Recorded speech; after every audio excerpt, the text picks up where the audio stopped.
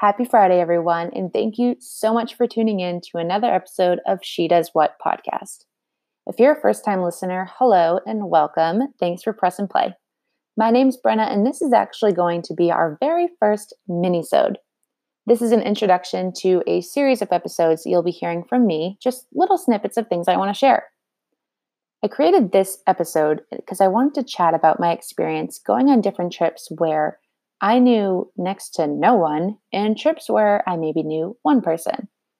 I never really thought about my experiences being anything other than the norm for someone who just wants to try something new.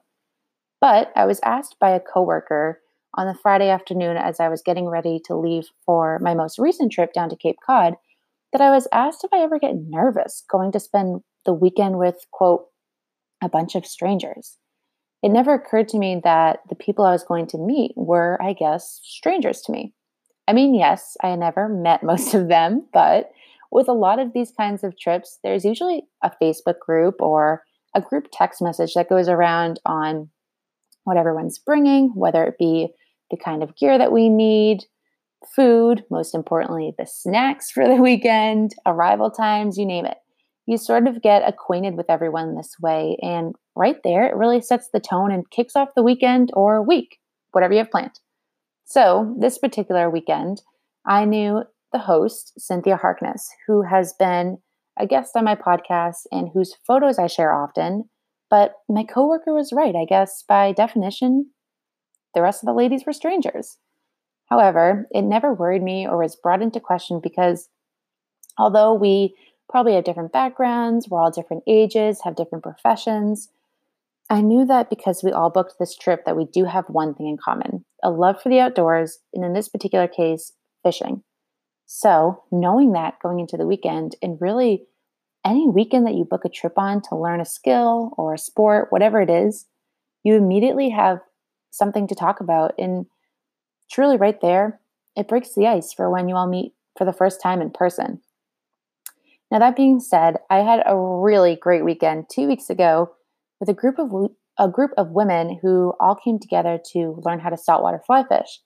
Each of these women had really cool life experiences and backgrounds.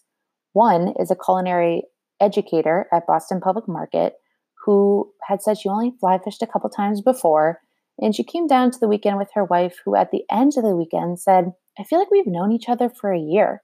And that really stuck with me. That just goes to show how impactful and amazing going on trips like this can be because you make new friends and become acquainted with people you may have never met otherwise. And you would have never known that you could really hit it off with that person and become friends. We probably would have never met if I didn't take a class at Boston Public Market. Another woman was in the Coast Guard for several years. Definitely, who knows how I would have met her. And she always loved being on the water and attached to the ocean in that way. She hadn't fly fished much in her past either, but was always fascinated by the sport and swears she's going to retire on a shack by the water with her fly rod. Sounds incredible. Another woman that was on the trip actually hosted us on a cottage that she rents out on VRBO. And this cottage is the exact home that she grew up going to every summer since she was 9.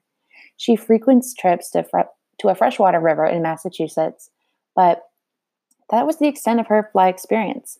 And I have to say, I'm so glad she was there because we were the only two in hunting waders and without a stripping basket. But, so there's proof for you right then and there that you don't always need every little bit of gear when trying something for the first time. Though I have to say, having a stripping basket would have been very helpful and wonderful considering the seaweed floating around. But we did make it without it. And of course, like I said, we all connected through Cynthia, our fearless leader, founder and owner of Fearless Fly Fishing. Now, if you want to learn more about Fearless Fly Fishing and how to get on a trip like this, go check out her website, fearlessflyfishing.com, or find her on Facebook and Instagram. Please do not hesitate to reach out to Cynthia. She is so kind and so honest and just loves sharing her passions with others. Just go ahead and check her out on episode 3 and hear for yourself. Now, the Brewster Flats is where we went out this particular weekend. We spent the entire Saturday gearing up, or the entire morning gearing up and getting ready to go out on these flats. And they're quite amazing. I had heard so many stories about how dangerous these flats are. The tide comes rushing in and it's gets really foggy out there. What's really cool is the Brewster Flats are the widest expanse of tidal flats in North America, only rivaled in the Western Hemisphere by a similar expanse in Brazil. Shout out Wikipedia for that comparison. Now, this fact I learned on that particular weekend, and it was essentially in my backyard my entire childhood, being right in Cape Cod Bay. I've heard, like I said, so many stories about this place and how intense it is. And when we went out, the fog was super thick, but thankfully it had burned off. Now, we waited out just off the beach, practicing our cast as we waited for the low tide. As water levels dropped slowly, we kept inching out and began the 1.5 mile trek out to the edge of the sandbar. So cool. So that's about a 2.5 mile round trip in our waders. My goodness, the things we do for striped bass. Now, only a few schoolies were caught, but I have to give a shout out to Seven Stripes Fishing, who assisted us ladies on this excursion and who put one of these fish on the board themselves. Thanks, Bill and Sean, for teaming up with Cynthia and guiding us out there and sharing Sean's dad's incredible jerky. I definitely need to put in an order for another batch of that. The guys of Seven Stripes came over to the cottage we were staying at for oysters and pizza, the most perfect meal after a day on the water, and we chatted about our fishing experiences and the day overall. So it's trips like this that I encourage people to go on if they aren't able to get outdoors as often as they'd like. I would have never met all these people if I didn't take the chance and just book it. Saving up for money for an experience is the only money saving tip I have for anyone, but it's well worth it. Dedicating a weekend to trying something new or going on a hike, a hunt, fishing trip with new people and a new place is more eye-opening and rewarding than I sure ever thought it would be.